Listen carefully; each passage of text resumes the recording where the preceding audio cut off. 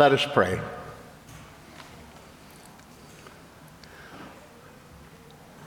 Lord, your Holy Spirit falls over us to help open the Word. And as the Lord came to Jeremiah in his time, bring this Word now to us. Touch our mouths and our hearts with your Word today. May the Spirit open up our lives that we may understand you better, not only in our life, Lord, but in your church and in your world. In Christ's name we pray. Amen. Our reading this morning comes from Jeremiah. And really, what can I say about Jeremiah? If you know anything about Jeremiah, Jeremiah was the unwilling mouthpiece of God. He was a prophet for God that didn't really want to be a prophet. And he just didn't feel confident that that was something God was calling him to. And so he had a lot of excuses. He made a lot of excuses.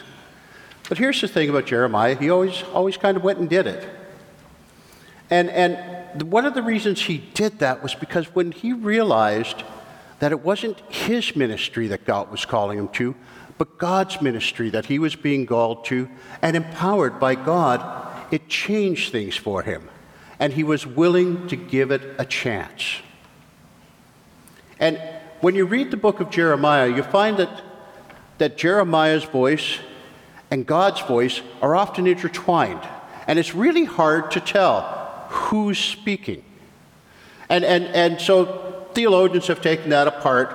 But the major consensus, and what I truly have found out of that, is the reason that Jeremiah and God's voice are so intertwined is because Jeremiah and God were so intertwined. You couldn't tell where the voice of God left off and the voice of Jeremiah started, because Jeremiah was passionate for the Lord. And his passion carried over into his everyday life. It didn't matter that people didn't listen to him. People threw food at him. People chased him out of town. Nobody listened to him. I think Jeremiah made one convert in his entire career as a prophet. And yet, he continued to ministry for the God. And that's an important thing. But one of the things we forget is how does this start? Like I said to the kids this morning, how do you know? How do you know it's time? So I'm going to invite Dallas up. And we're going to hear Jeremiah's conversation with the Lord about Jeremiah's call to be a prophet.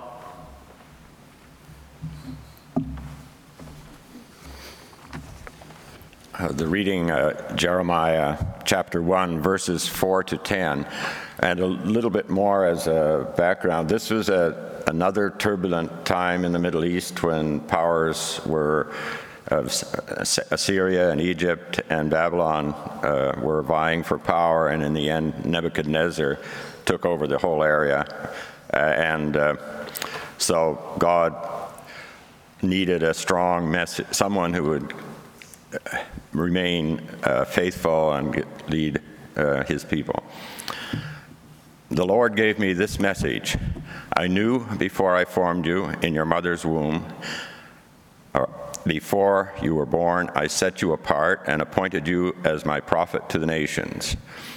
O sovereign God, or O sovereign Lord, I said, I can't speak for you. I'm too young. The Lord replied, don't say I'm too young. For you must go whenever or wherever I send you and say whatever I tell you. And don't be afraid of the people, for I will be with you and I will protect you. I, the Lord, have spoken. Then the Lord reached out and touched my mouth and said, look, I have put my words in your mouth. Today I appoint you to stand up against the nations and kingdoms. So you must uproot and tear down, destroy and overthrow. Others you must build up and plant. Thanks for the word of the Lord. Thank you, Dallas. I like how Dallas brings a little bit of further background into things. And one of the things that you'll note that he did say was God needed a powerful spokesman. Did that sound like one? No. God will use anybody. So when we think we can't be used by God, It's just like, me? No. Think of Jeremiah. That's what Jeremiah said. I'm too young. Me? It can't possibly be me. Why would you choose me? But God said to him, I formed you. I knew you. I set you apart, and I appointed you. Now, this was not an unknown thing to the Israelites, and the Jewish people knew that. Prior to that, they'd heard David in his Psalms, and he put it eloquently. He says, "For you formed my inward parts. You knitted me together in my mother's womb. I praise you, for I am fearfully and wonderfully made. My frame was not hidden from you when I was being made in secret, intricately woven in the depths of the earth. Your eyes saw my unformed substance, and in your book were written, every one of them, the days that were formed for me, when you as yet there was none of them at all." Here's an interesting thing, and sometimes I think we need to stop and think about this. God says to Jeremiah, I knew you when? There's a big word there, before. I knew you before you were formed in the womb. Before you were knitted together in your mother's womb, I knew you. So that means you have always been known by God. I knew you before. I know you now. And as Sylvia said earlier, and it's really quite a thing to think about. Sometimes when we pray, we don't know what to say. But the Bible teaches us when we don't know what to say, give it to the Holy Spirit, who will give the words to God in the name of Jesus, and the Lord will hear our prayers.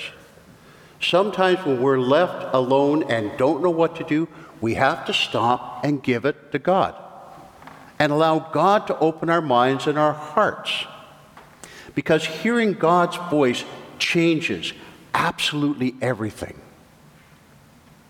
And when you listen, the touch of God on our lives transforms us. Now, this is an important thing to remember. Did it sound like Jeremiah was a willing servant of God? No, he wasn't. Oh, no, not me. I'm too young. I don't speak well. Don't pick me. If God came down right now, this very moment, and went, I'm not going to point a finger anywhere because I don't want anyone to get nervous, just went, tapped you on the shoulder. Hello, I have something for you to do. What are you going to say? Yeah. Gina Kay has his face up here like, no.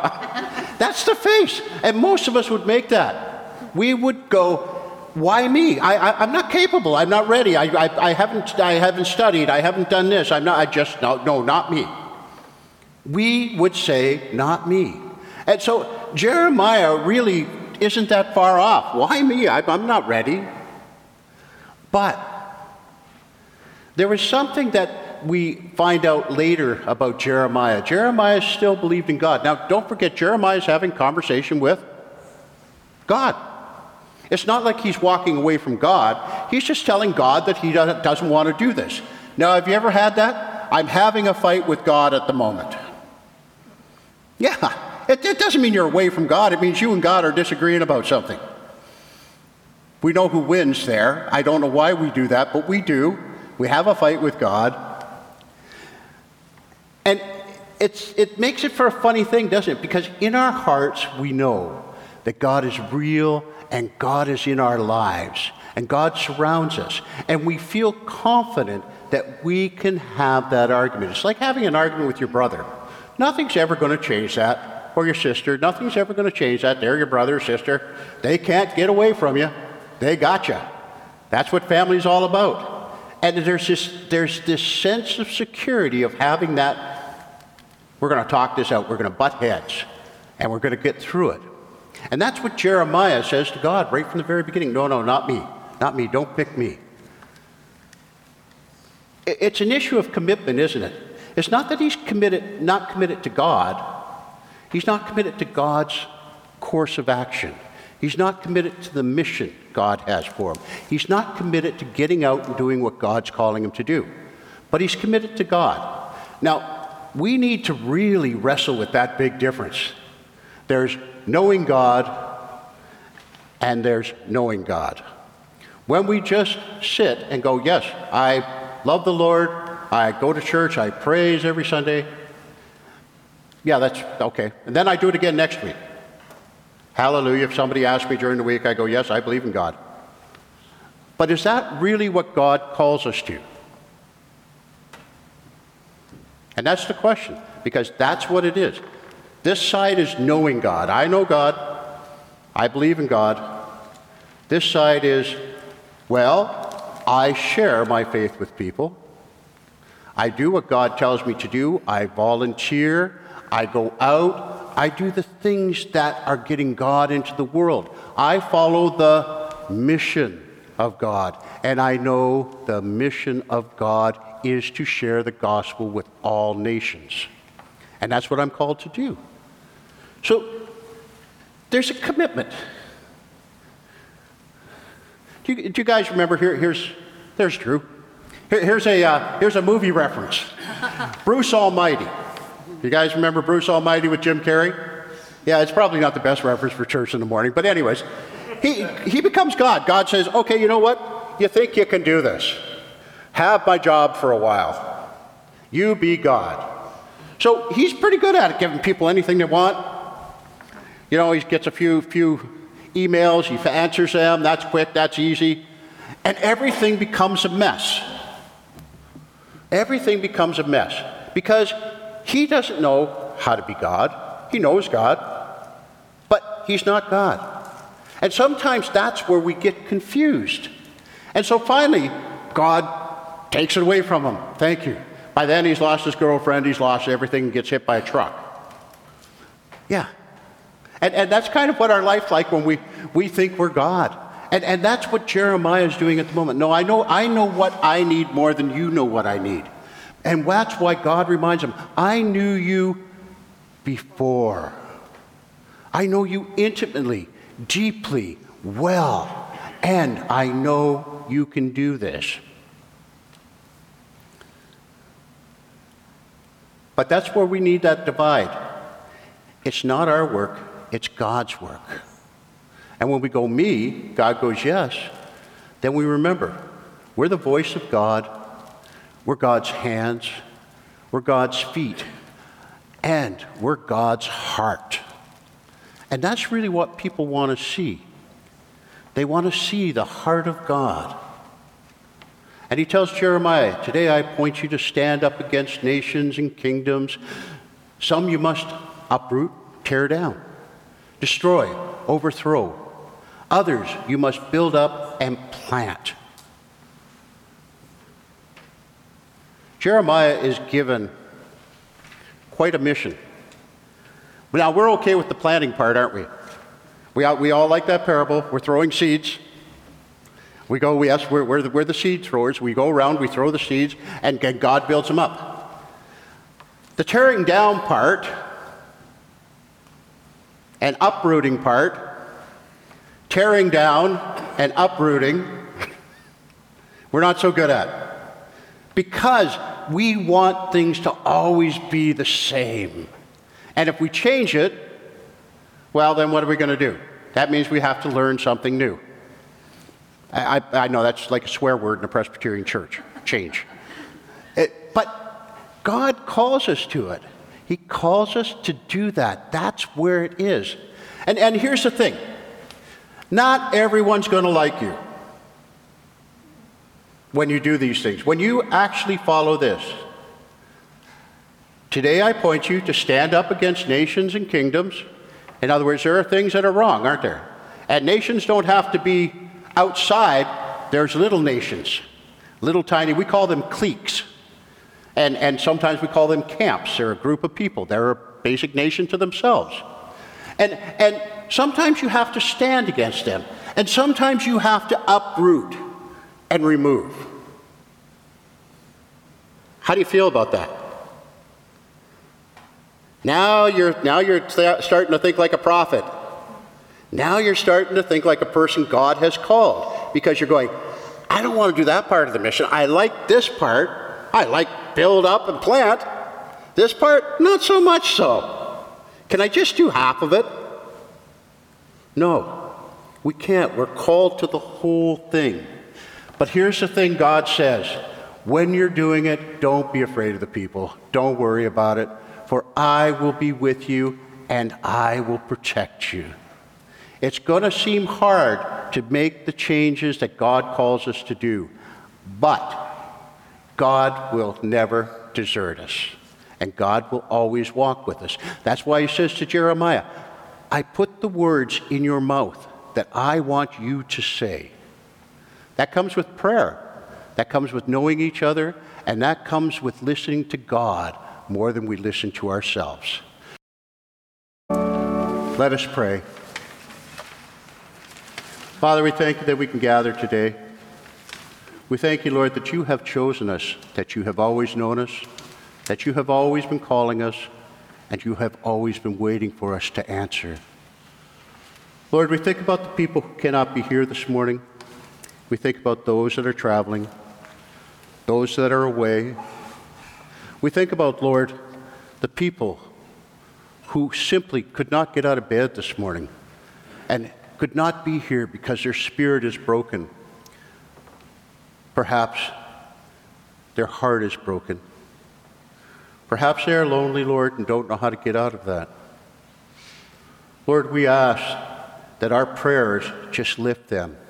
Your arms surround them, and they know that they are loved, that the love of God flows through them and in them and is shared by all his people. Lord, if that's us this morning, we place ourselves at your feet.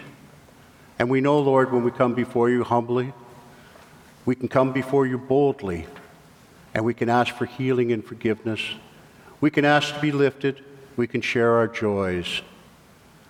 This morning, Lord, may your word go forth as we go out as your people. May it be shared not only with this neighborhood and community, but with this city, with this country, with this world, Lord. May your word go out strongly, mightily, boldly, and may we carry it for you. And we ask this all in Christ's name. Amen.